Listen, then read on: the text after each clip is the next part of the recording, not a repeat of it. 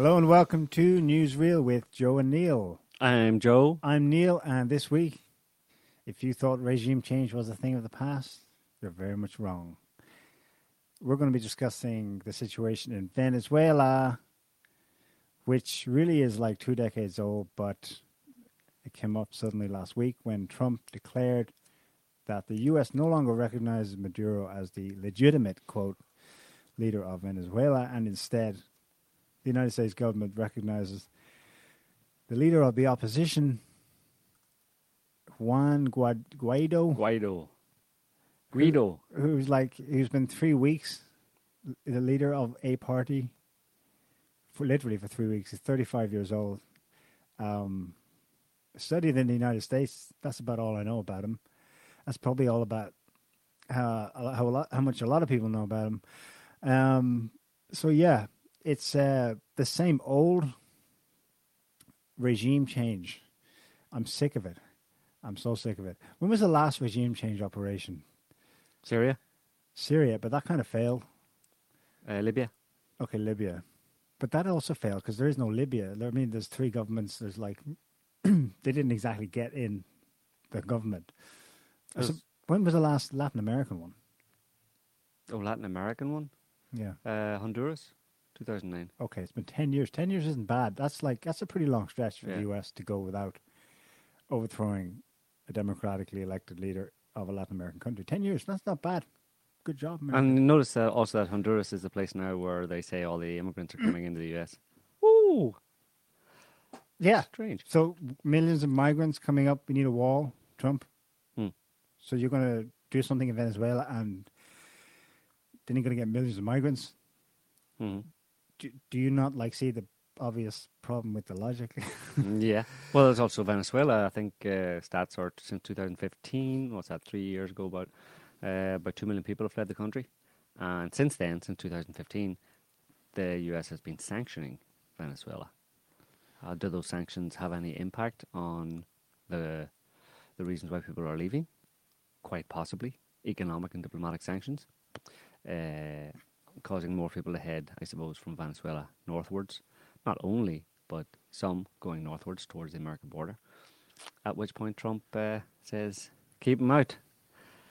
I mean, talk about creating your own problems, so that then you can, solve them. Well, why would you create a problem just so you can solve it?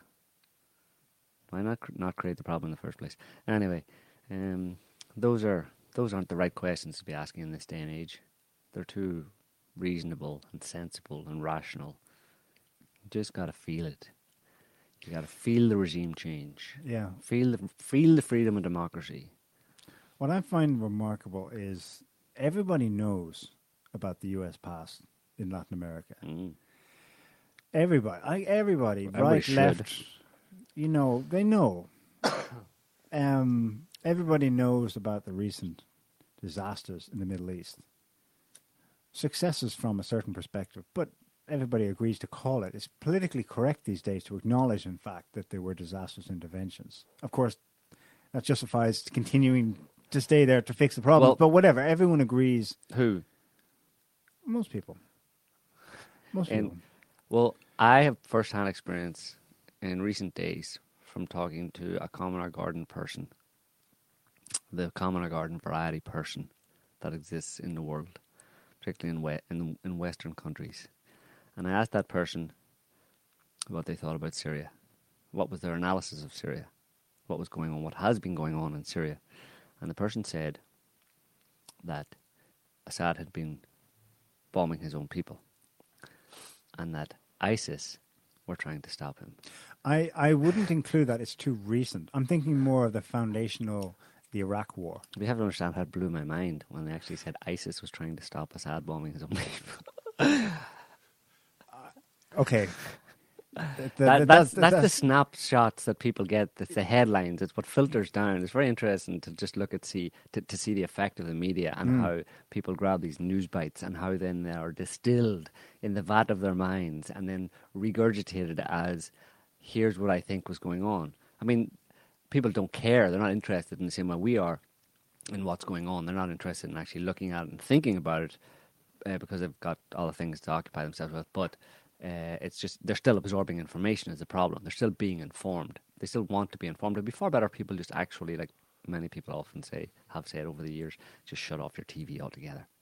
You're far better off if you don't know anything, in the sense that no information is better, or wrong information is better than no information at all. So you're better off with no information, because what you get from the media just in those little headlines that you absorb is apparently is invariably completely wrong. Like even the media that give them to you would not agree with you. Mm-hmm. They're so wrong, you know. Where I was going to go with that was that everybody knows, on the one hand, the general history of, right? But also, at the same time today, everybody knows, in quotes, that Maduro is socialist, is bad, / dictator, hurting his own people, anti-democratic, etc., etc. I mean everybody. Like the observant types, the ones with their independent websites, who have been to Venezuela to report live, make videos and to meet people there and discuss it. They are still also as confused as a lot of people about what the situation is, what is actually going on there. And I don't blame them. What I'm getting to is that there is a lot of confusion about Venezuela, especially since Chavez died. The events of last week made me regret personally that I didn't pay more attention as things were taking along to what was going on, because people have been flipped in a big way. It was quite substantially. I think it was indisputable that the first 10 years under Chavez, that Venezuela was changing for the better. Yeah. And people admired him getting up on stage in international fora and basically giving the two fingers to the Bush regime, among other things, and beginning to make some kind of alliances with non-aligned countries in Eurasia like Russia and China. But something has happened in the interim. I think the confusion about Venezuela is a product of the amount of work that has gone into creating that confusion. Maybe just as a byproduct. I'm not saying they intentionally do this, but there's been some serious manipulation within Venezuela, about Venezuela, to an international audience in the last 6-7 years since Chavez's death, such that today it is confusing. And I can empathize with why people would be like, for example, if their basic position is now they're seeing, like, for example, the idiocy of the left in the United States and elsewhere. And then what they know about Venezuela is that it's ruled by a very much a lefty ideology, lefty people. And, well, you would just put 2 and 2 together and assume then, from what you're hearing about how horrible things are there, well, there you go. It's a bloody left, isn't it? Mm-hmm. And that's a reasonable heuristic assumption to make. Mm-hmm.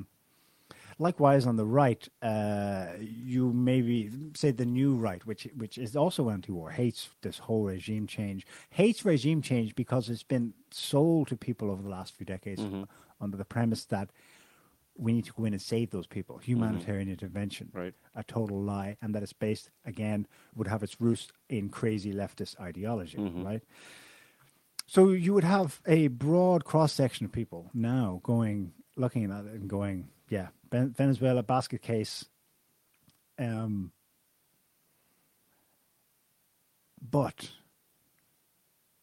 when the rubber hits the road, where do you stand on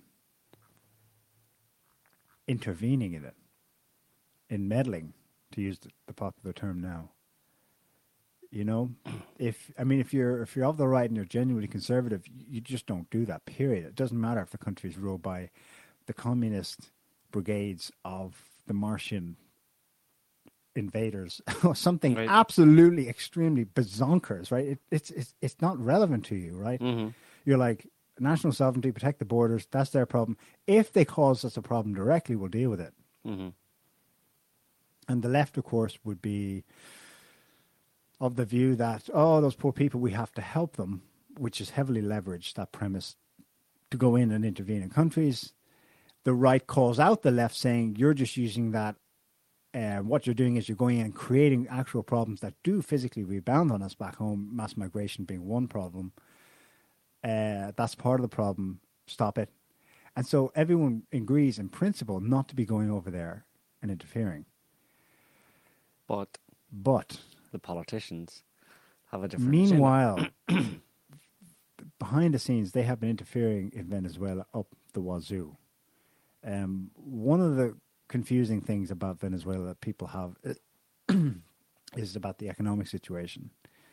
Last week's events caused me to look at it really closely, as there's a lot more to uncover, I'm sure. But I'm pretty convinced now that the Venezuelan government's position is essentially correct. They are the subject of a massive conspiracy. Mm-hmm. That's the proper word to use. Attacking their finances, attacking their economic system, quite literally the hoarding of goods, and the very selective methods and strategies used within Venezuela and without to sabotage its economic situation. Well, people don't realize that most of the food corporations, food suppliers, the companies that supply food in Venezuela are private. They haven't been nationalized. Right. So those people are, and a lot of those would be, let's say, anti-Chavez, historically anti-Chavez, because, I mean, the owners of them are fairly, of the big ones obviously are wealthy people, and they tend to align against, not Chavez, but Maduro, against the Bolivarian revolution, you know. So those people are very capable of creating, at the behest or at the, you know, at the suggestion of, you know, advisors from abroad or even from the US or whatever, to either not supply food as part of to put pressure on the Maduro government to create social tension. I mean, it's the old strategy. That's how you do it. If you want a revolution, you gotta inflame tensions amongst the people. You know what I mean? To create the appearance of this country as ungovernable, or at least either for external parties or from within. You know, that the government effectively, you know, lose control of the population or the support of the population, where they're just so worked up. You know, and a clear way to do that is to deprive people of basic necessities. Mm-hmm. And obviously those big food and, you know, basic necessities manufacturers or producers or suppliers in Venezuela, they buy a lot of their product or their raw materials from elsewhere. So there's a clear leverage there to sanction those companies deliberately or against their will or with their connivance in an effort to create the right atmosphere in the country so we can change the government, basically. Economic manipulation is just the third tier. Mm-hmm. There are two above that. The one above that, position number 2, is finances. Mm-hmm. This is easy for people to get their heads around. Globalist bankers, interconnected banking system working as one. Everyone can relate to that, whether you're coming at this from the right or left. So the concept is not new to you. It doesn't take hard imagination to understand how that works. Some of the anomalies about Venezuela are like, really, they should make everyone think. If this was like an economic crisis of its own doing and essentially internally generated by the mistakes of a socialist, quote unquote, socialist government, then the basic economics should fit. There should be a rough pattern to it. They don't. How does a country have 1,000,000% inflation while unemployment is lower than in France? Manufacturing increases year on year, and yet it's GDP, so the nominal value plus actual, it's a combination of market value of what the economy, what its assets, what it's producing, etc. Its nominal GDP is tanking in the last 2 years. But its manufacturing base is increasing. That's not supposed to happen if it's an actual internal economic crisis. Here's another question. I'm not saying there isn't a crisis. Enough of it has been made real. It's manifest. But it's weird. At one moment, this place over here, the shop's shelves are stocked full, except for a couple of key produce, like sanitary towels. And then over here, there's nothing in the stores. But what the hell happened there? You know.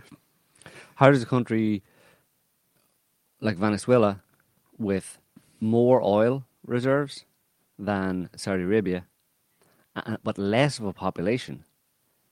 How is it not? How is it It's not? similar, actually. 30 million to... No, it's 33 to 31. Saudi Arabia is 33 million people. Okay. And Venezuela is 31 million people. Okay, So Venezuela has less of a population than Saudi Arabia, but it has more oil reserves. You go and look at Saudi Arabia, and Saudi Arabia with its bigger population than Venezuela and less oil reserves, nobody has to work Yeah. because of that oil resource, Yeah. the oil wealth. Yeah. So Venezuela has more oil wealth in theory and less population, but it's in disarray and people are starving. Well, you hit the... How does it work? This is the mother lode. This is basically, obviously, Venezuela oil. It's probably the only important issue, the most important one. Venezuela, like Russia, certainly Russia historically, has been organized around the production and export of oil. Its ability to do so has tanked, completely tanked. The agreed production levels that it has with OPEC, it doesn't even hit those. And part of that is to do with the manipulation of financing. They cannot raise the financing abroad because they're being told, sorry, no can do. Right. And obviously the insiders abroad have perhaps inside information that you're not going to be around for much longer. Right. So we're going to help that happen, so to speak. It's about getting access to the oil. Yeah, so their production is just tanked. There's some indication of actual sabotage of pipelines, but leaving aside that, because I haven't seen any actual evidence of that, at the financial level, they're being screwed over big time, and it's easy to do when it's traditionally been a one-track, one-product country. Mm-hmm. That's why it's having to grow its manufacturing base and to produce a lot of these things that is traditionally just simply imported. Mm-hmm. Whatever, we've got oil, we'll buy all the products from you, and then they're having shortages when they don't have, in gaps where they don't produce things themselves. So they're trying to change their economy in the midst of basically an economic stranglehold, much in the same way that Iran was subjected to, and Iraq in the 1990s. Right. Then you can see the social and political results from it, and they point at it and go, there you go, that's the mismanagement of the government. Mm-hmm. It's because Venezuela, because of its Bolivarian revolution and its socialism and stuff, it still hasn't taken any loans from the IMF. And one of the big things... Well, it used to. Yeah, it used to, but not anymore. And one of the big things that any country needs to be, if it aspires to be a first world country and wealthy and stuff, is you gotta get into debt, basically. You gotta take a loan, a big loan, an ongoing loans from the International Monetary Fund, because then you're part of the club, right? You're playing by the rules of the game and that kind of stuff, and it's, there is possibly a nefarious agenda there, in terms of, like you were mentioning earlier, like corporate global banking institutions who want to control as much of the world as possible, not from some kind of like grand conspiratorial, plot or whatever, but rather that just they expand, right? Banks expand. What do banks do? They loan money, and they want to loan money to as many people as possible. And unfortunately, when you borrow money from someone, they have a kind of a stick over your head, right? Because it's they're your creditors. So, and when it seems to be that when countries don't do that, they are targeted for, some severe punishment, let's say, in one way or another. Another interesting data point is that 41% of Venezuela's oil, of its total oil production, is bought by the United States. So why would America want to get control of Venezuela's oil when it's only getting 41%, because that's all it needs. America buys 41% of Venezuelan oil because that's all America needs. Why would it want to invade the country and take control of its oil? So that narrative itself doesn't stack up either, It's more ideological. Certainly there's an ideological view in there, which isn't necessarily related to any kind of nuts and bolts, I want money or I want power, but rather it's ideological in nature. But there's also Andrew Caribco actually suggested this, that the US is eyeing its interest in Venezuela is with a view to creating a kind of a, like what you were talking about earlier on about OPEC and the Russia and Saudi Arabia Organization of Petroleum Exporting Countries, Russia, Saudi Arabia, Iran, etc., etc. I don't think Russia's in it, but it No, cooperates with it. it's a cooperative. Yeah. But that the US is a bit leery of the Middle East and looking down the line type thing in terms of their national interests. They're, because of Russia's recent intervention in the Middle East and the changing landscape there, they're concerned about their national security, their oil security, their energy rich security going forward into the next 10 or 20 years, and they're thinking of maybe setting up a kind of version, basically a North-South American version of OPEC, right? And North America, South America, NASAPEC, like a balancing cartel, right? Because Venezuela, as we mentioned, has the largest reserves of oil in the world. This needs to be underscored all over the place. I don't think people realize it's larger than Saudi Arabia. There's one qualification though: it's harder to refine. Right, costs more eventually. They to need bring to key imports market to refine it, and that's why so much of it is refined on the U.S. Gulf Coast. Right, exactly. And that's the thing: who produces all of the machinery, or where are the centers of production of the machinery and tools for oil extraction? They're not made in Venezuela. And who is getting? So if somebody doesn't sell you an oil rig, or what do you call it? A well, an oil well, a machinery for an oil well. But it doesn't matter how much oil you've got. You're not going to get it, right? So your economy isn't going to benefit from it. Old Venezuela just said, sure, you come in and set it up for us, and we'll just live large off it. Right. New Venezuela says, hang on a second, why don't we take control of the situation, create jobs for all these poor people, get them educated, and use the wealth that we're sitting on, the mother lode we're sitting on, to bring Venezuela up to, well, eventually they could go as far as the Saudis and say no one ever has to work again. They could theoretically. Right. But America, well, not just America, but let's just abbreviate it to America. I think they viewed Venezuela all these decades as their reserve. Right. Put away here, we have this in the bank in the event that everything goes to shit across the Atlantic in the Middle East. Well, now it is, and now they want to cash in on that reserve.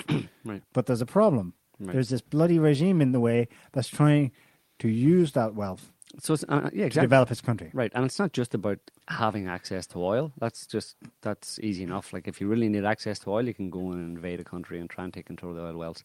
But it's about making sure that big oil producers like Venezuela are ideologically in your camp, i.e. they're aligned with America as the top dog in the world, so that a big thing about oil is obviously tweaking the price of oil, for various different reasons. Sometimes you want it a bit higher, sometimes you want it a bit lower. But that part of that manipulation of the price of oil is to put pressure on other people who are producing oil as well. Like that's one of the big things with Russia, right? That the Saudis were cajoled back in 2015 to basically 2014 to 2014 to overproduce oil, to drop the price, and it plummeted. So it hurts Russia, countries that are America's direct competitors, who will suffer financially if the oil price drops. So you need to have control over oil. You don't have to have the oil. You have to have control over oil, and therefore political control over major oil-producing countries. That's the big thing. That attack on the oil price in 2014 had the added bonus of sparking the situation we see now in Venezuela.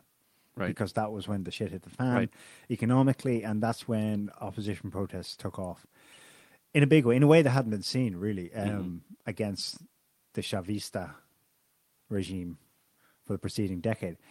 So it's the Venezuela story today is a story since 2014. Oil is the mother lode. I suppose I was talking earlier about tiers. If economics is the third tier, finance is the second. The other one I want to mention is information. The level of information and the media, the stuff that creates awareness of what people know or don't know about Venezuela. And when you step out of it and you try to take in this pattern since 2014 in and about Venezuela, it's been enormous. Really, the only comparable thing is that what was done in and about Libya, and then on the topic of Syria.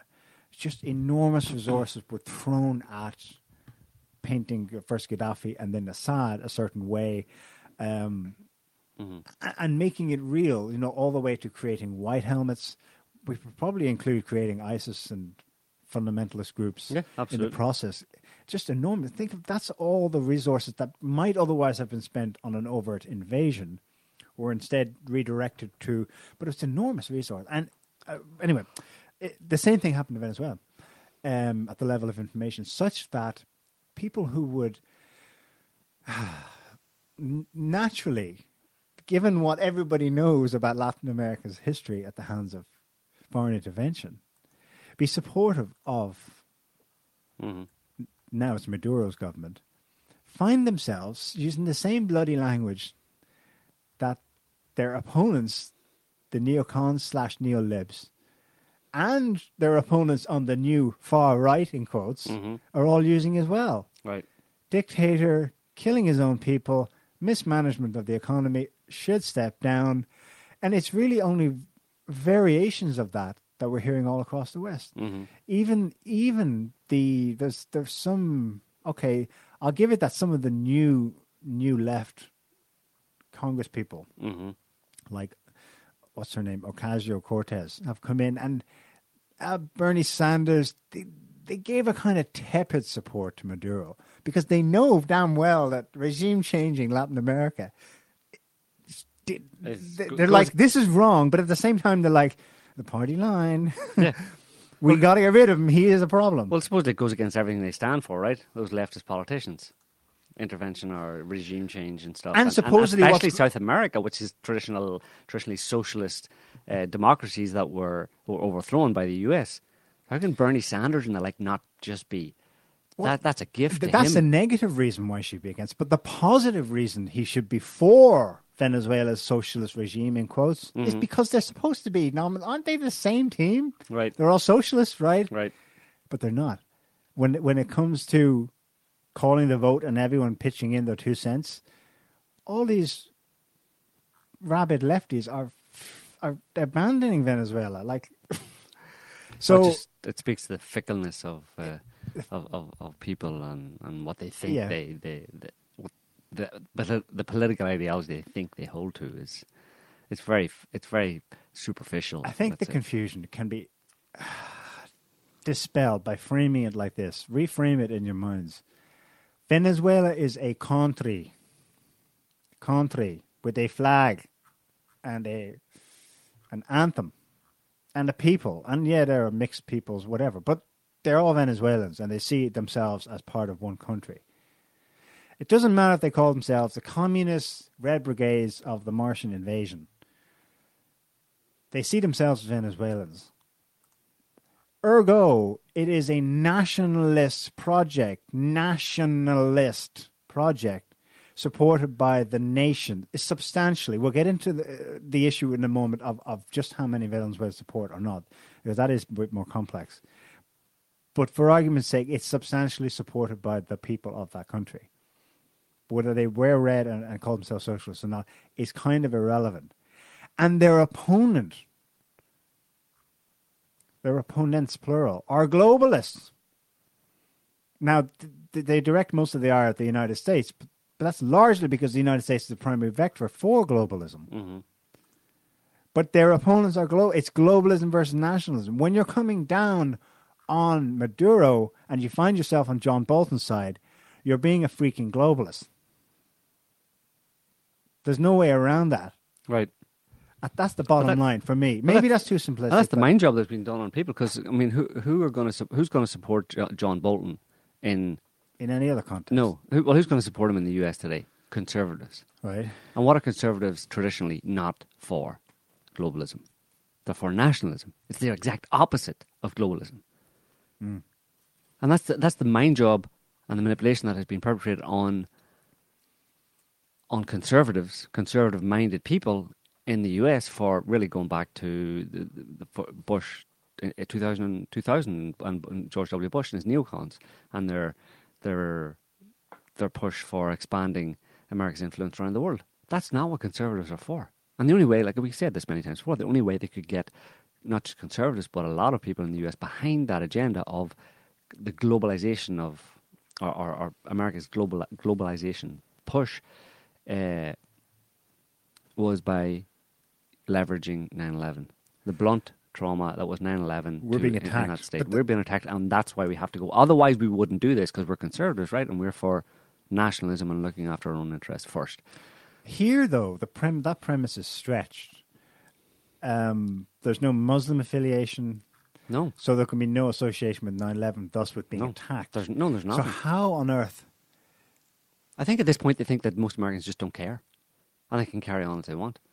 You know, like you said, that they come out again. I mean, Marco Rubio, the little shit, has been talking about Venezuela for several years now. Yeah. He's gone in for Venezuela, and it's not the first time he's used the word dictator. But now you see the song of the media, you know, the chorus getting in behind Marco Rubio and a few others that made this that have been talking about Venezuela in the past few days, and they just check all the boxes, you know. Yeah. Freedom and democracy. He's a brutal dictator, killing his own people. Think about the babies. Think about the children. I mean, it's you just transported back 15 years, or you could go back 30 some years to the first Gulf War and babies in incubators. Think about the babies. Don't think about this in any depth at all. Just think about the babies. Have you got a clear image of a baby in your head, for God's sake? And it's lying on the ground. It's a little Venezuelan baby. And it's holding an American flag. And it's crying out. It's crying tears of hope and desperation at the same time. Because there's the promise of freedom and democracy from America coming to save him. And will you, the American people, not help that small child? Will you not? Have you no heart at all? This is what I want you to think about. Are you not a patriot? Are you not a patriot? Do patriots not love babies? Come on. That's what's going on. You know, it's terrible. And it's just like, well, okay. These guys spent the last 3 freaking years drilling into everyone's head, especially Americans, about how evil it is that Russia meddled in our elections. Yep. And in the same breath, basically, in the same political breath, they say, we're going to meddle in that country. So his meddling is super bad, but we're going to meddle in that country. Hypocrisy much? I don't know. I mean, that flagrant kind of shameless... The lack of self-awareness is pathological. Or lack of care. I mean, do they not know? But they have narratives to explain it, right?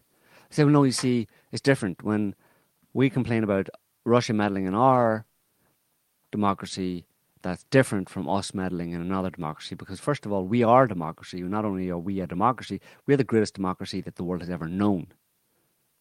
You know? Or the universe has ever known, possibly. Therefore, for another country to meddle with us is a moral insult. It's just such a moral transgression. It's beyond belief. But we're not meddling in a democracy. We are spreading freedom and democracy, or bringing freedom and democracy to a dictatorship. See the difference? That's how I explain it to myself, anyway, as a politician, as an American congressman. And it feels good when I say that, when I explain it that way. It actually feels really good. I like it.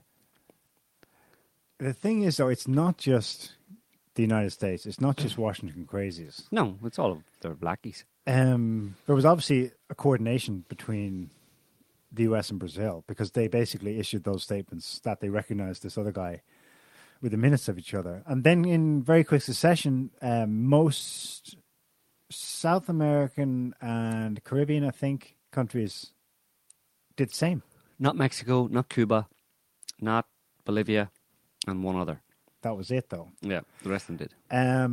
In Europe, the EU, again, no shame. Yeah. They're not even democratically elected, but Right. they're going to lecture others about what is. Well, as people have probably seen on social media, the French government, the French president, talking about, I'm going to bring, the protests in Venezuela are just terrible. These people need to be helped. They need to be given some support.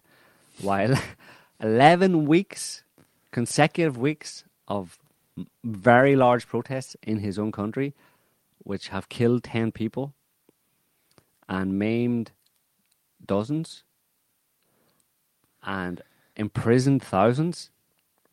And he's going to talk about helping another country deal with helping the protesters in another country while he stands over the suppression of protests in his own country.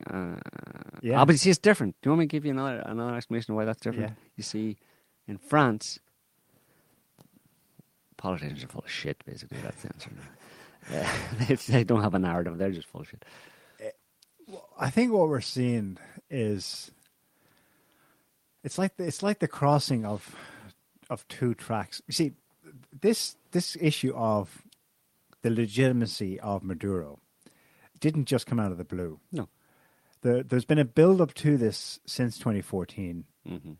And this, what we saw last week on Wednesday, is actually follows a logic of previous steps that have happened in Venezuela and then abroad as well. At the same time, there's this other track of events that's culminating in intense political crises in France, in the United Kingdom, and in the US. I would include that too.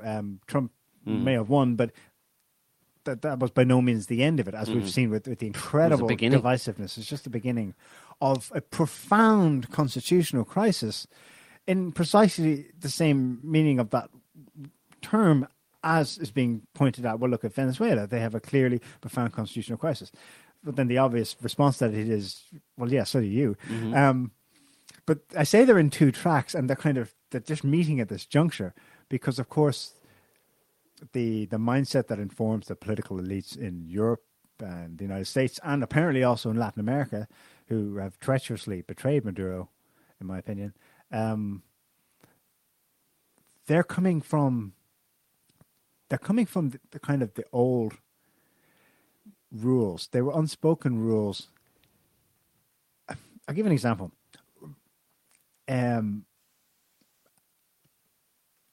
Probably need some recent history in Venezuela. Okay, so for all of Chavez's time, all the referenda in Venezuela and the elections for president and then for their parliament were won by Chavez's party or supporting parties, affiliated parties. And then the first snag was hit after. Well, there was a sign actually that it was maybe because Maduro only just won by 50%, 50 point something in 2013, the year after Chavez, the year Chavez died. He only just won. So it was coming up to 50-50 there. And then parliamentary elections in 2000. Well, then the riots started as a result of the economic situation, which we're pretty sure was manipulated. And part of the oil price drop was manipulated as well. Yeah. And then there were the elections to the parliament in 2015. Well, the first time non-pro-Bolivarian revolution people won. Right. And they won clear. The opposition, the Maduro opposition won in a by 2-1 in seats. Right. They had a majority, a super majority actually, in the parliament in Venezuela. So that should have been... Except they didn't, because what started to happen then was a political battle between Maduro's government and supporting parties and the opposition parties. And part of that, what arose from that was, first of all, 4 seats were taken away to reduce what was called a supermajority to a regular majority.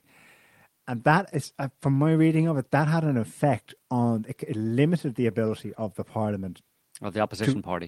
The opposition party now in control of the parliament to block Maduro's legislation. Right. And they hated that. They were incensed by it. They already hated the regime, but they saw that as subversion of democracy. They began to say that the coup, this is where the first talks of a coup happening within the country, Maduro accused of being a dictator, began from there. Right. And it got worse because Maduro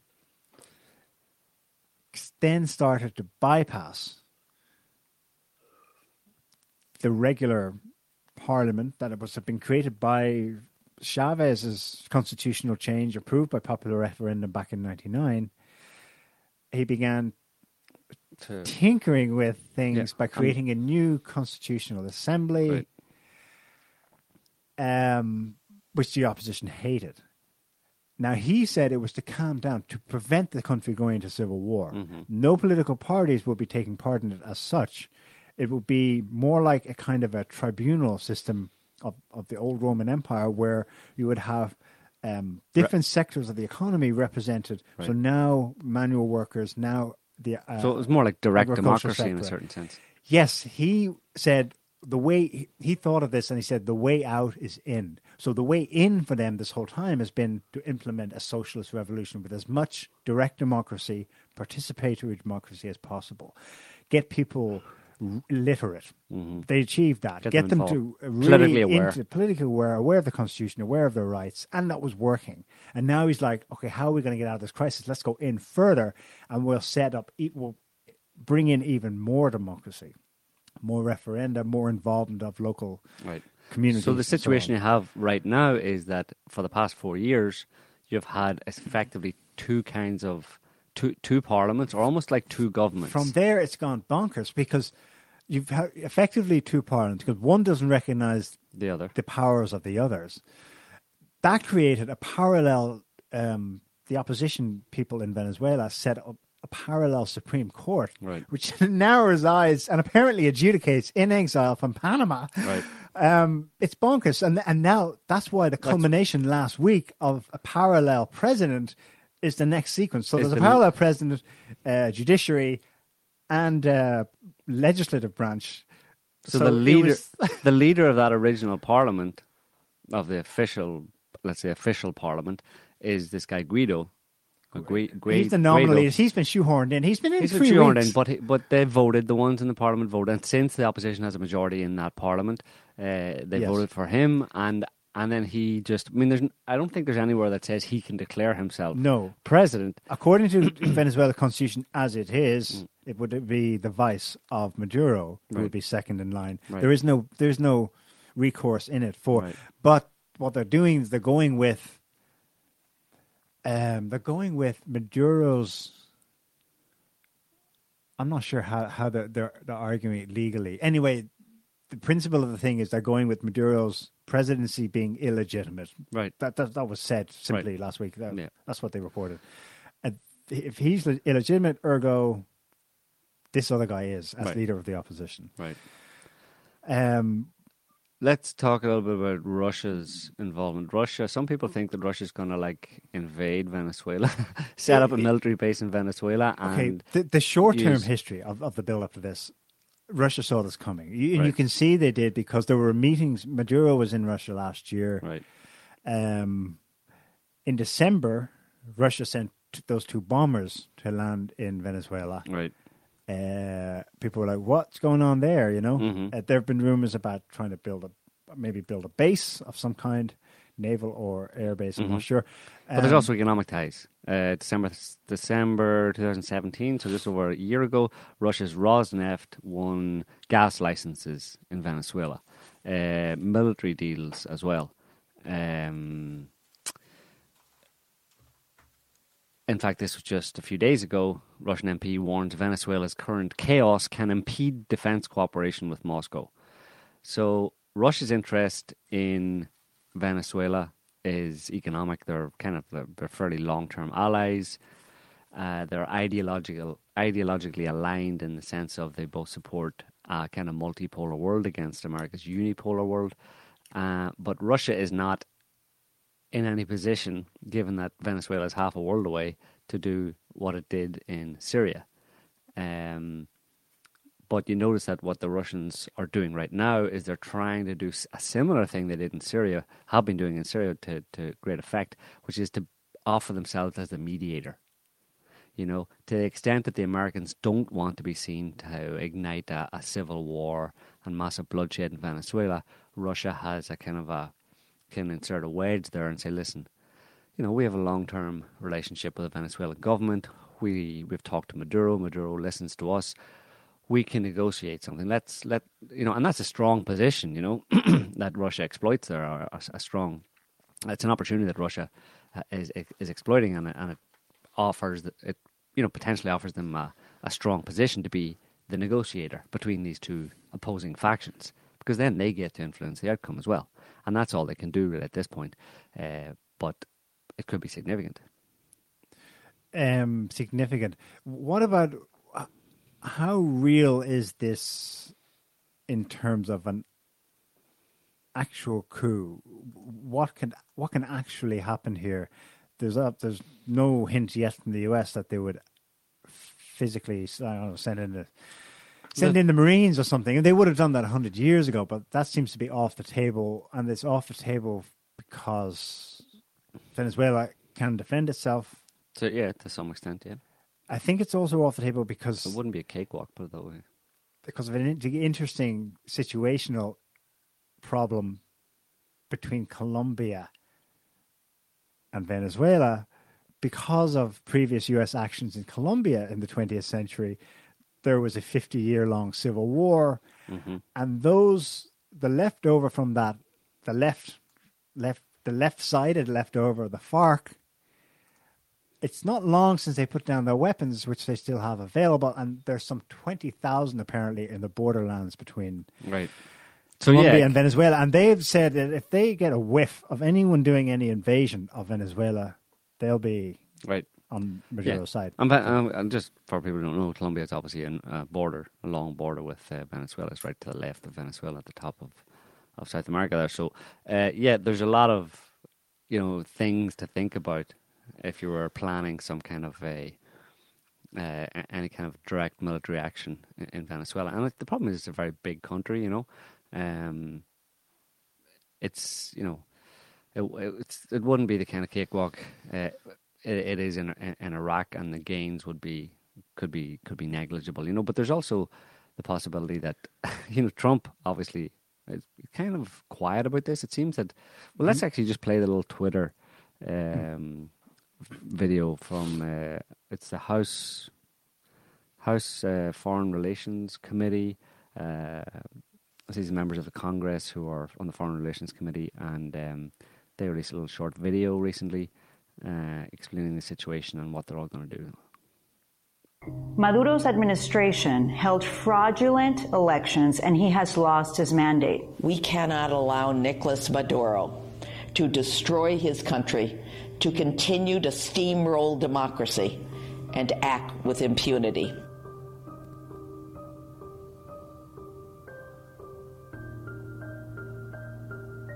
I am introducing legislation to require the American government to have a strategy to provide humanitarian assistance directly to the Venezuelan people, help NGOs deliver food, medicine, and other basic aid to the country, and provide more funds for humanitarian aid.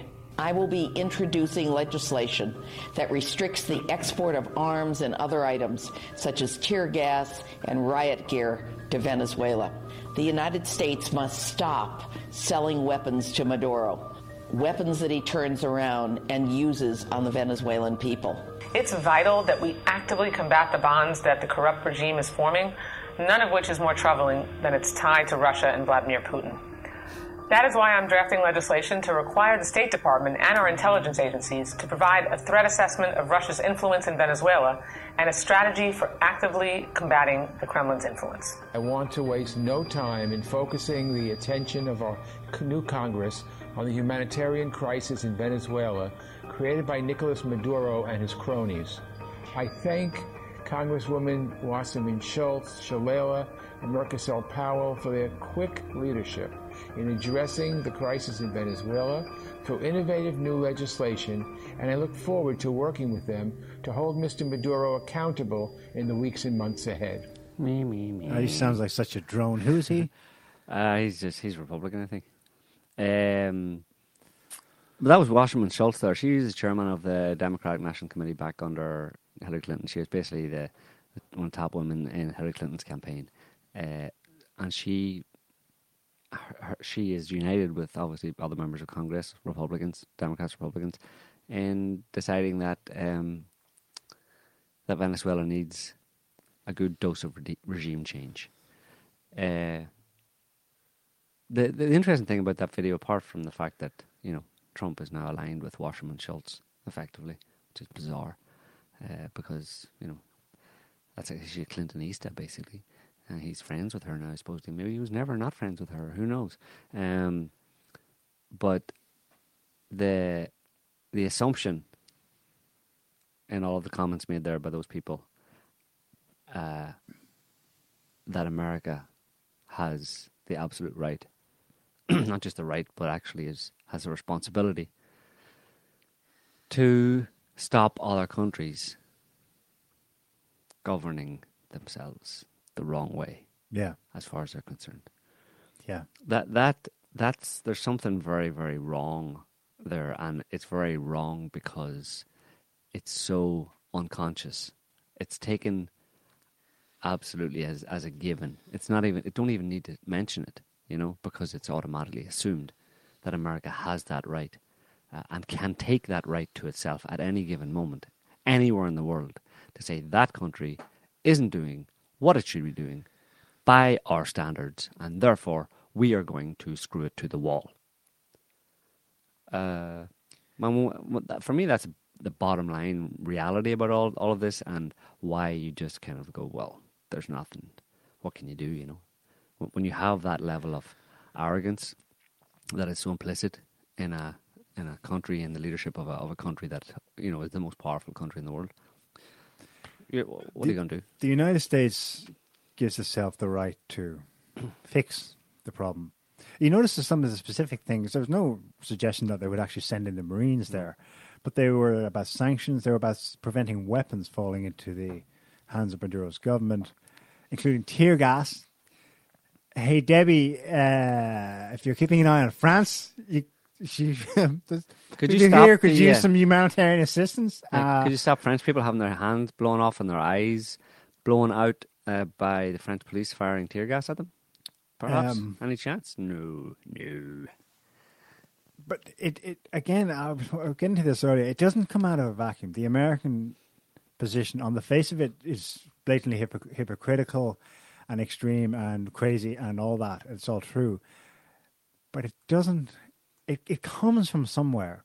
It comes from this globalist thing. You see, since 2015, Venezuela's neighbors have had issue at the legal, technical level with what is going on there. And they have sound reason to do so, because Maduro did effectively bypass the existing parliament. Mm-hmm. It has been limited in its powers. Mm-hmm. It has been bypassed by the creation of this new... in fact, it was the creation of this new constituent assembly, mm-hmm. which was drawn up with a view to creating a new constitution for mm-hmm. Venezuela. That's set off the alarm bells in Washington, Brussels, London, Paris, and other Western capitals. Mm-hmm. And that's what gave justification for launching the sanctions against Maduro's government. Mm-hmm. These people are not wrong in what they're saying, because they are fiddling with democracy. Mm-hmm. As they have themselves constituted in Venezuela in a really intense power struggle. Mm-hmm. That is absolutely happening.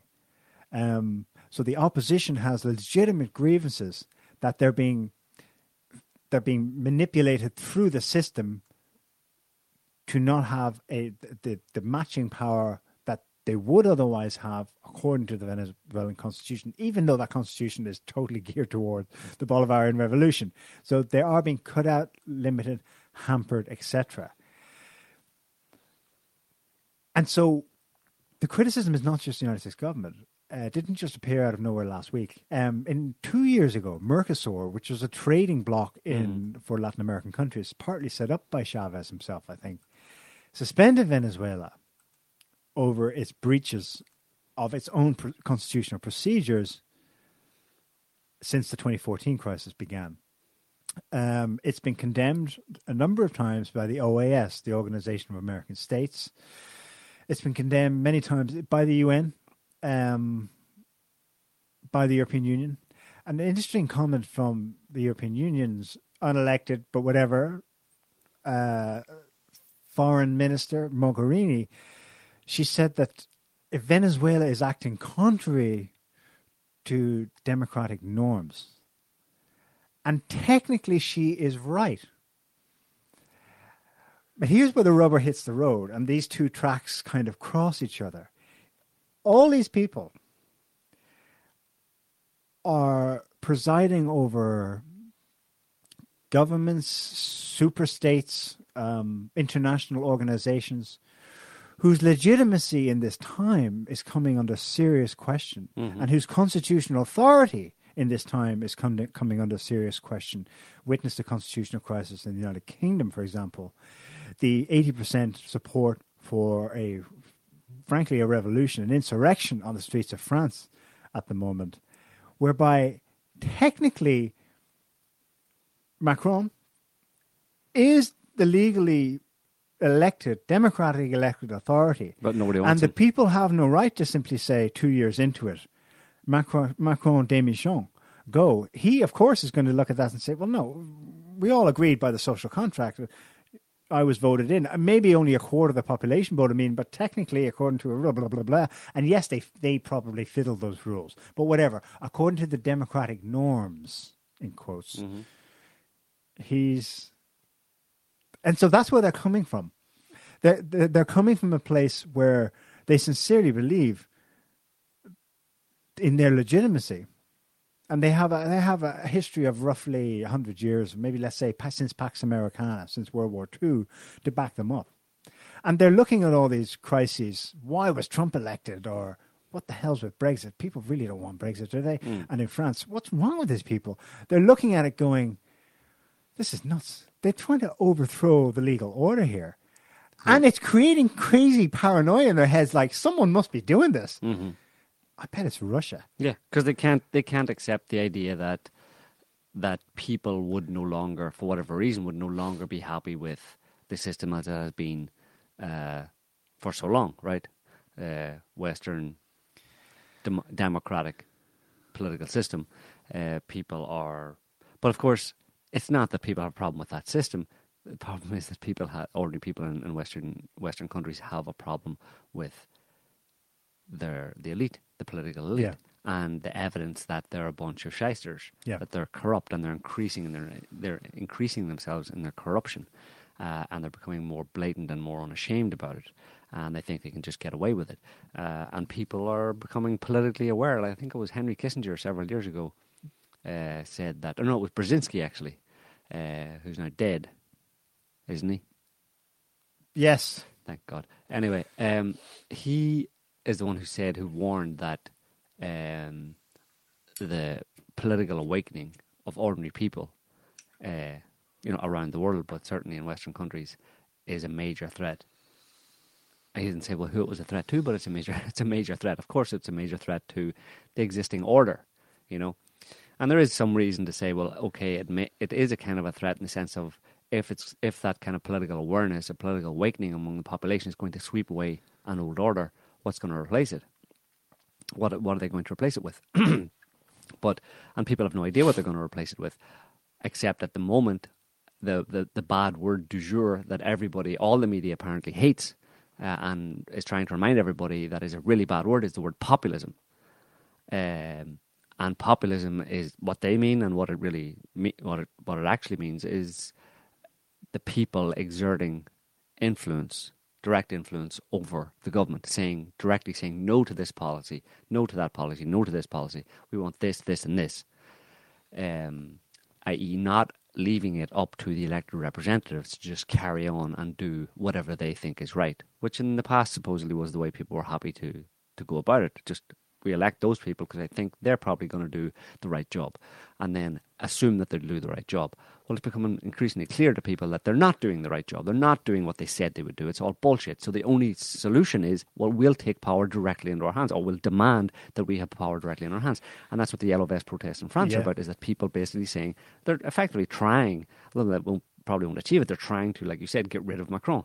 They're shouting for him to resign now, and not only resign, but we want a new system afterwards where there's regular referenda on important policies, where you the politicians have to submit to us throughout your term. We don't get to just vote for you to go in power, but when you get into power, then when you decide you and your government decide that you're going to pass this particular law, You don't just pass it. You don't just discuss it among yourselves and vote on it. You have to give it to us to vote on it. One of the things, the RIC, the Popular Referendum Initiative, is probably the cornerstone that unites the LFS. But one of the smaller things that's been heard maybe less often, but articulated a lot nonetheless, is a demand for a People's Assembly, which is exactly what Maduro is setting up. And it was exactly when Maduro set that up that the propaganda in the West went really, really hardcore against him. Earlier, it had been simply more along the lines of a weak wishy-washy argument. Well, there's an economic crisis there. You see what socialism does, never go socialist. But now they had a bit more meat to hang it on, because they were saying, and they were kind of right. He's fiddling with the popular result of an election, in this case to parliament, by creating something that'll bypass it, which he'll have control over. It's not that simple, but it's kind of right. And interesting, he was going to have control over it to create an actual popular assembly that would have increased participatory democracy in the country.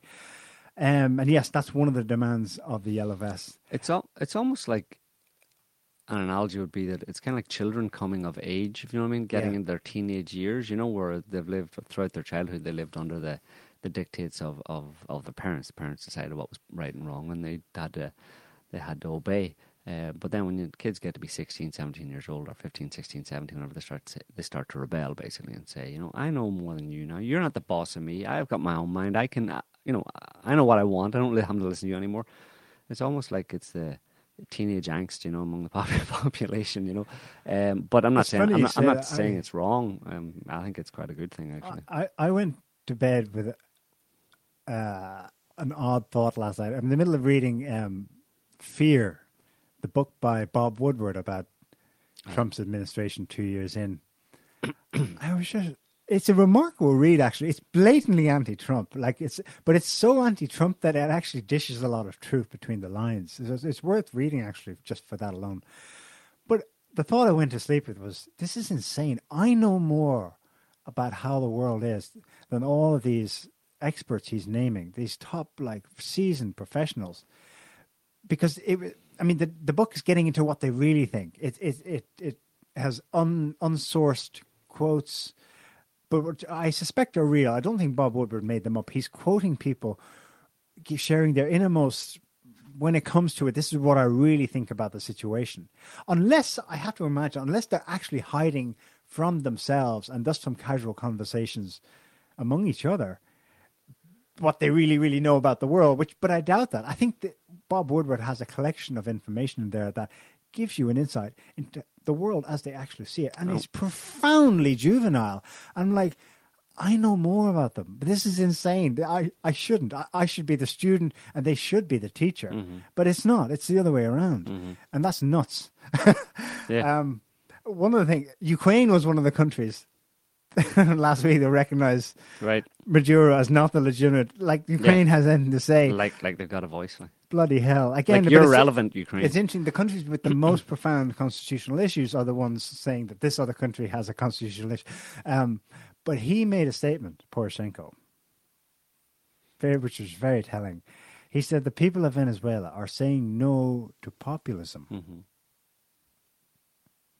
Now, inadvertently, he's touched on the crux of the matter. The globalists obviously want people to say no to populism, because no to populism would mean no to your own self-empowerment. Right.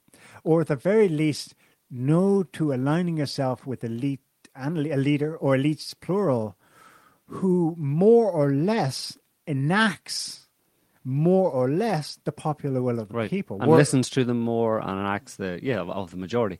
And that's why in Europe, every populism today, when it's being used in the media and by politicians, is associated directly with Nazism, racism, fascism, all the isms, probably sexism thrown in there, all that stuff, because in countries like Hungary, for example, one good example in Europe, but also Italy to some extent, it seems that there's a kind of moralistic, and it's strange because you talk about a moralistic backlash against the way the kind of globalization and immigration and that kind of stuff in Europe, and you call that you can call it moralistic, on the one hand, they'll call it moralistic, but in the same time, they'll say that it's fascist.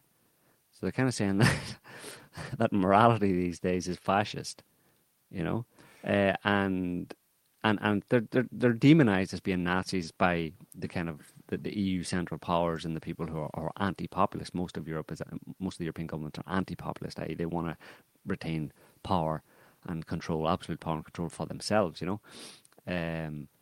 But it's bizarre because that's, you know, if you go back, that's in theory what democracy is all about: listening to the will of the people and doing.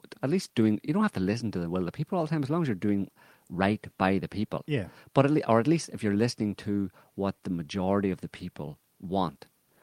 But increasingly in Europe, and I think these numbers are fudged and they're not presented in the real way, but I think a majority of people in Europe, and I think a majority of people in America, lean towards conservatism. Mm-hmm. Towards country. Just in its Which purest immediately- form. Like, as in almost everybody who's born and grew up in a country in Europe and has family members going back several generations in that country, they like that country.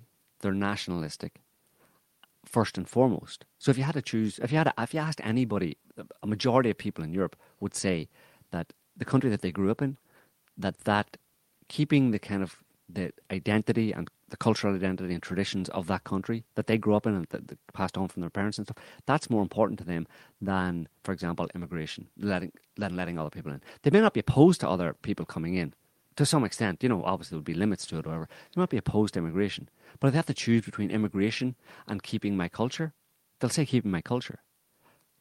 And that's presented today as something inherently evil, which blows my mind. How anybody can think that someone expressing simple kind of nationalistic, i.e. love for their country in the sense of, not in a broad sense, but say I'm French, I prefer French wine, I like the French countryside, I like French songs, I like French values. That makes you a Nazi. Yeah. That's kind of more or less what they're saying and what they're trying to eradicate, you know.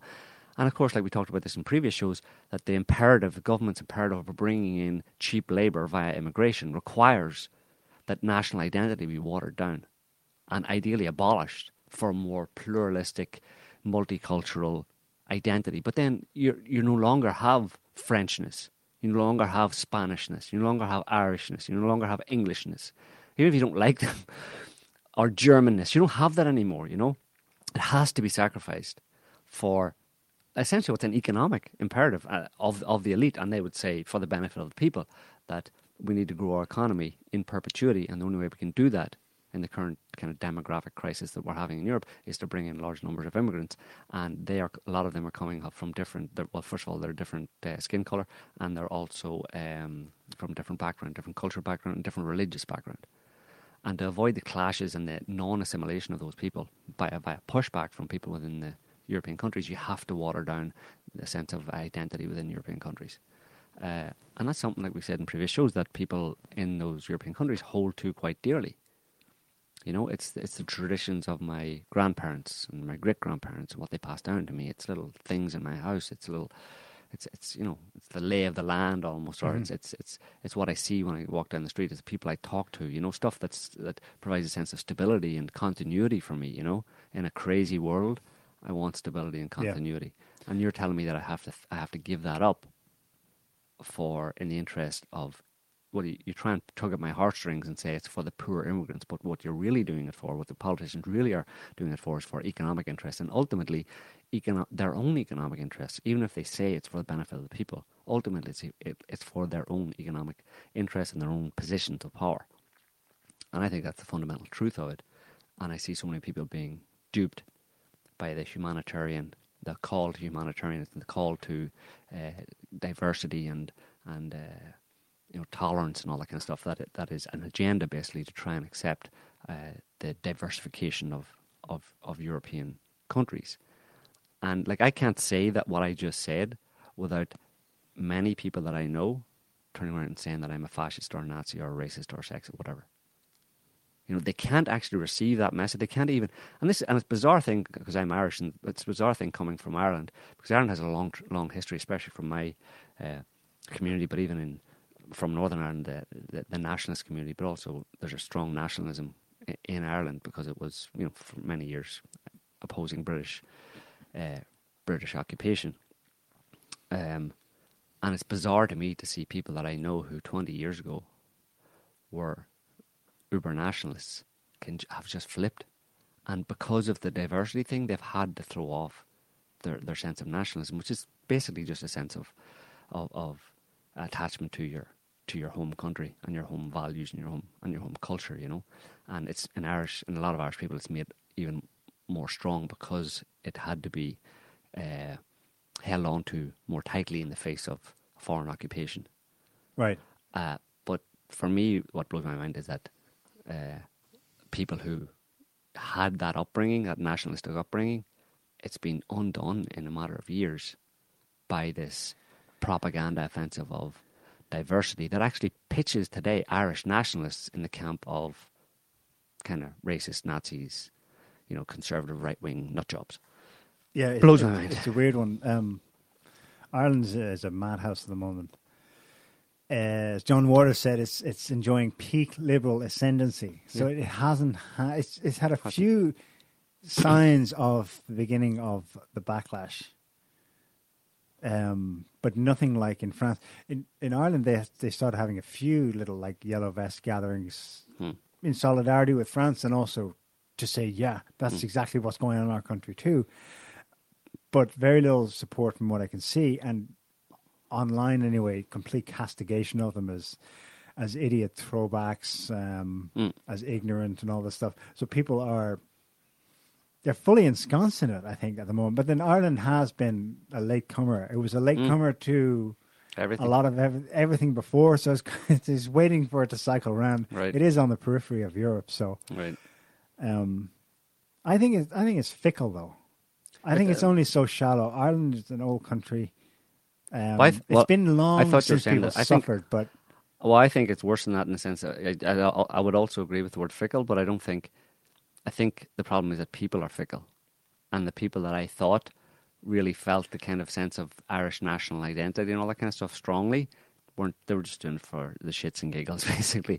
So they could easily throw it off when a new, more virtue signally ideology came along. I would still hope that most people caught up in the liberal madness, for them it's only skin deep. It's a new coat they've tried on. They bought it at Marks and Spencer's because it was going cheap. Made in China. Isn't this a great life? But it'll turn around. I mean, it's turned around in France, for God's sake. I don't know if France ever had it though. Was the thing. France is a different situation. Oh, France has always been long-term a liberal since the French Revolution. You know what I mean? So there's a different history there. Remember Pierre's rundown of the way... 1968, you mean? More recently, and the Yellow Vests have been citing it a lot. If Macron himself made allusion to it, I know it's been 4 decades of blah, blah, blah. 4 decades. Something happened in the 80s where... a mind job was done on people about anti-racism. If anything, it was right, yeah. one of the. It was against the Front National. There's an argument to be made that France was at the forefront of the diversity, so maybe that's why now they're coming around. Now they're coming around first, and they've had enough of it. Basically, I swear to God, the amount of videos on out there of people waving the Antifa or. Not the Black Bloc; those guys are still being dicks. But hard left, Che Guevara, we're commies. For us, the revolution is about bringing in the communists. Blah blah blah. They're out on the streets with the nationalists, and they're agreeing to disagree. They're defending each other from like other actual agents provocateurs like Black Bloc and the crazy anarchists and the police, because they see they're more in common and that they're both subject to the same BS. As above. The mayor of Toulouse claims he went out incognito, in disguise, just to mix with some of the protesters in December. And he said he was astonished to see the fraternity going on between quote-unquote extreme left protesters and quote-unquote extreme right ones. That can't happen unless there's been a breakthrough of the multicultural BS that's been pushed on people for so long. So France got it hardcore in the 80s. In the 80s, Ireland was like, I was still people are still going to mass. It hadn't happened yet. Right. That only the boom times only took off in the 1990s. Right. Still, they were going to mass, and then at the end of that, it's like, you know, the sexual revolution happened. Ireland's 1960s came like in the 2000s. That emerged, and that put the death knell on Catholic Church religion. Yeah, it wasn't a bad thing. I mean, it wasn't a bad thing in the sense I was talking to my mum. People have to go through it. Yeah, I mean, it's all a lesson, right? People have to go through. Just a small point I want to throw in about religion. I know that, you know, the Catholic Church was a corrupt and pretty, you know, it's not good.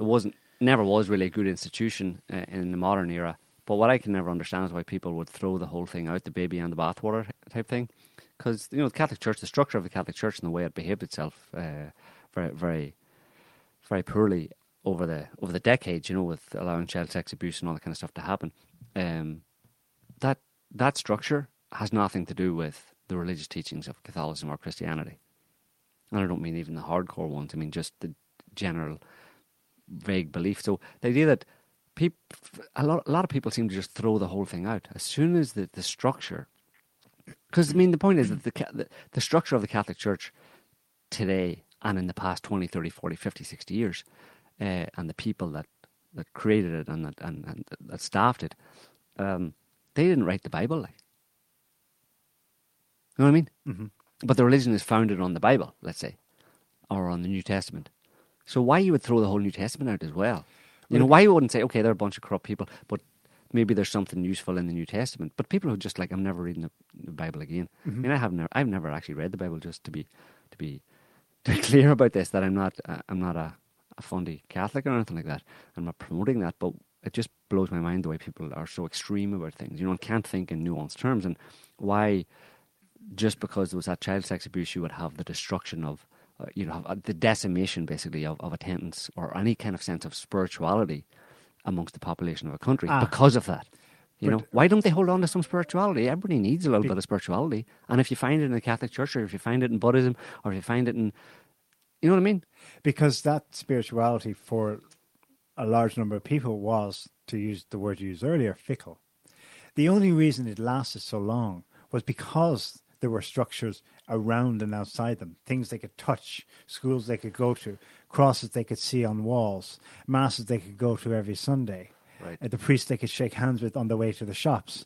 It's only because it was physically in the world that they were bound to it. Once it was physically removed and placed with gay parades and ecstasy pills and lots of pocket money, it's like, this is the new religion. I'm going to go nuts with this, you know?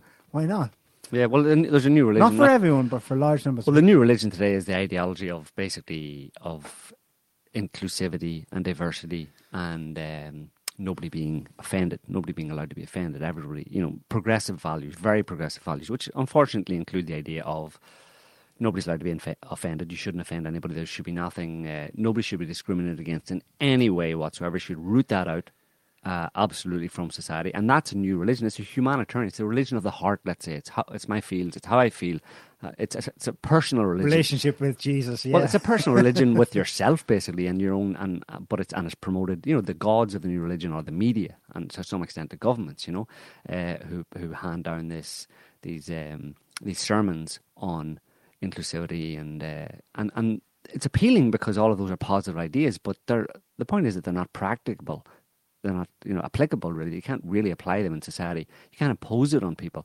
And the danger I see is people attempting to impose that on other people. And they're these are left-wing Nazis, basically, in the sense of, well, it's true because, I mean, the last best example we had of it, or the most commonly known example of it, is, and it's typified not by not by a specific ideology, but by something that large numbers of people internalize as being absolutely and unassailably right and morally right.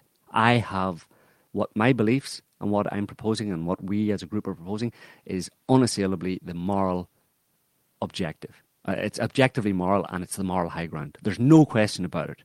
We've discussed it. This is clearly it. And it immediately makes sense, right? No discrimination, inclusivity, tolerance, all these positive words. But those same positive words that are used to inform this absolute certainty that this is the right thing to do and what the way I see things is the right thing, is the same strength of ideology that led Nazis to throw people into concentration camps. Yeah. Just with a different worldview, because The same the fervent flavour. Right, the Nazis and the Germans were absolutely sure that they had the moral, objective high ground, right?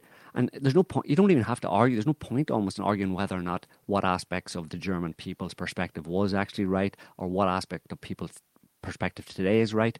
The problem is that absolute certainty, because it's that absolute certainty and conviction that you are in the right that leads you to then throw anybody who strays from it in any way, who voices an opinion that is separate from it, into the concentration camp. So it's the extremist nature of it that leads you to commit atrocities. And it doesn't matter what the actual details of the ideology are. It's the conviction, and it's the conviction that you're right. And that's what scares me today, to the extent that I think I can do anything about it. Obviously, I don't think I can. So I wonder why I even say anything I say in that regard. And obviously my point when I say anything in public is warning people against following these extremist ideologies of whatever stripe down a road that would cause civil disaster, basically, civil conflict and civil disaster, because no one wins in that situation. Yeah. But apparently there's a lot of people who don't care. Maybe that's where the fickleness comes in. They just don't care, and they're too enamored with this sense that I am right, I have right on my side, and they'll run with it. And they don't care about thinking. They probably don't think that it'll ever go that far.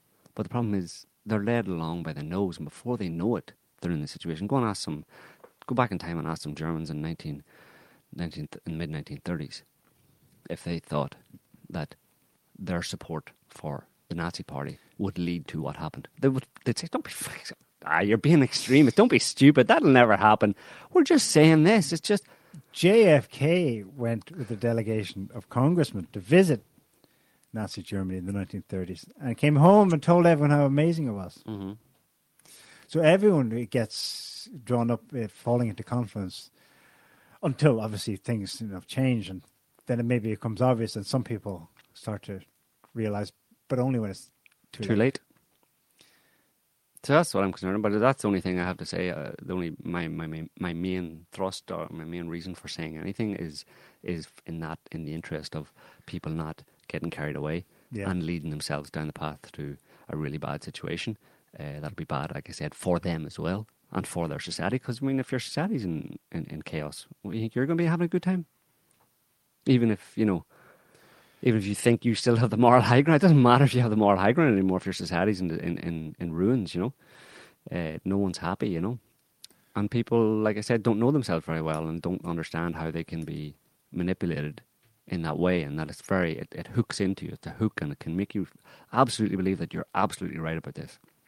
But you always need to doubt yourself. Next thing you're a prison guard. Right, yeah. As Jordan Peterson says, yeah. That's one of his main theses, is that everybody no one should ever look at, for example, again, the events of Nazi Germany or any other terrible situation like that and think that you would never be the concentration camp guard. You would, absolutely. And if you keep that in mind, at least that's serves as a kind of impediment or potential impediment to you actually ending up in that situation. But no one wants to think that about themselves. We're a long way from Venezuela here, but we are. But it's part of it because it's populism, and it's we're not saying that populism is right, because populism is today right wing, except in Venezuela where it's left wing. So that blows the whole idea. And China. But that blows the whole idea that populism is a right wing Nazi kind of thing out of the water. Populism is not either or. Populism is just people in the country unhappy with the way the country is going, usually under the stewardship of corrupt politicians, and demanding that they have a say to correct course, and that they have direct access to... it shouldn't be that way, because I don't think there's anything wrong with the traditional kind of hierarchy of people, ordinary people getting on with their daily lives, and more intelligent, more smart, more capable, a political class running the country and making the decisions, as long as they're doing it with the best intentions of the country and the people at heart. There's nothing wrong with that structured power, that hierarchical structure that has existed for a long time. And it wasn't so bad for most of that time. But the problem is that it breaks down and you get populism when those elites, that political class just becomes, entrenched in corruption and mismanagement, that's when people, and so you can't blame the people. And for the media, which most of the media does in the Western world, is condemn those people, condemn populism. They're simply responding to what is objectively corruption in among the political class. Who can argue with that? Who can argue that that's a bad thing and it needs to be changed, it needs to be addressed? That's what populists are doing. But again, populists on the right and stuff have their own agenda, and it's a scary enough agenda as well, where they could be easily led by the nose again, in the same way as the left is, to enacting some kind of right-wing, xenophobic, racist, actual whatever policies. So it's a very difficult pathway to navigate, and you have to be very careful, and you should always doubt yourself, and question yourself, and don't lend your energy to one extreme or the other, because like I said, it's no good for anybody. And while the media wants you to focus on how important it is to overthrow a populist in Venezuela, populists on the streets in France are going, I think yesterday was the 11th, Act 11. 11 weeks non-stop. I think yesterday was a significant increase in numbers on the streets. Yeah. Well, just to go back to Venezuela, to tie it back to Venezuela, there's populism in Venezuela, and it's left-wing socialist populism. But it's not a function of rising up against, people rising up against corruption amongst the elite in terms of in Maduro and the Socialist Party in Venezuela. That populism in Venezuela has been ongoing for a long time under Chavez, but it was originally a reaction to a corrupt elite, the oligarchy that was there before Chavez and that was keeping millions of people in horribly poor conditions. So it was a response to that. So the populism in the left-wing populism in Venezuela was on first, let's say. I mean, there's obviously previous examples of it in socialist countries at different times. But in this era, that we're dealing with right now, populism in Venezuela was a reaction to what I said it usually is, which is corruption amongst the elite. And only now, it's appearing in Western European countries. And Donald Trump is a populist leader. Donald Trump, the people that supported Donald Trump are called and Trump is accused of appealing to populists or populism in the US. But the people who voted for him were responding to 8 years of Bush and 8 years of Obama, an interminable war on terror, and the rise of ISIS, and the complete chaos that the war on terror sowed. That response in Donald Trump was a reasonable, legitimate response. He maybe might have wished for a different leader, a different candidate, but it was a legitimate response from, I think, a majority of the American people, despite what the actual election results say. I think those elections were probably tweaked in some way, and then a bigger majority of people voted for Donald Trump. And they weren't voting for Donald Trump because they love him, because he's a beep pussy grabber or whatever, or that he's got an ugly orange face and funny hair. That's not the reason they voted for him. It was a vote against 16 years of a war on terror. Yeah, it was a Molotov cocktail lobbed at Washington. Right. Except that's not enough, I think. I'm not sure what to say here. I don't want to be an activist and say what Americans should or shouldn't do, but let's say in general, Westerners, if you were serious about righting wrongs, about changing around the direction that the ship of state is taking, what's happening in France is what it takes. Yep. I'm not even saying that's going to succeed. The situation here is insane. I think yesterday, numbers are crazy. I mean, officially it's like 40 or 50,000 people on the streets. They're obviously lying because they're also saying there are 80,000 gendarmes, police. What, it's 2 to 1? No. There's videos from towns as small as 10,000 people with processions of thousands of people from the rural hinterland walking through them. I collected about 30 yesterday from cities large and small across France. The protests are enormous. Like I think they've increased in size significantly. When I did a kind of calculation, I've got between 2 and 4 million people in the streets in France yesterday. They also yesterday, for the first time, started a night protest. So they protested all through the night at Place de la Bastille in Paris, which is, of course, synonymous with the French Revolution of 1879. The police union they are like, we're swamped. We're out of our depth. We really cannot handle this. They're substantially abandoning the rural towns and they're being brought into the large cities to conduct, frankly, open warfare against protesters. One of the leaders of the protest movement is kind of an unofficial spokesman who's been on TV a lot. Jerome Rodriguez, I think his name is. The guy with a big hipster beard. He was shot in the head yesterday. He's lost an eye. He becomes the 18th person to lose an eye during the protests. Officially, I don't know if anyone's even taking accounts on injuries, but it's serious. And one of the things the police union representatives have said yesterday is that they're noticing a booming drug trade in France in the last 2 months. Why? Because while the police are stretched to the limit going into the cities to handle the protests and the riots, crime is... What's going to happen? The criminals are going to be like, well, there's no one watching us here. Yeah. Crime's going to go up, and that's going to increase. We'll see some knock-on effects of that. Increased home burglaries, maybe murders. This is where it gets scary, like, because it gets chaotic.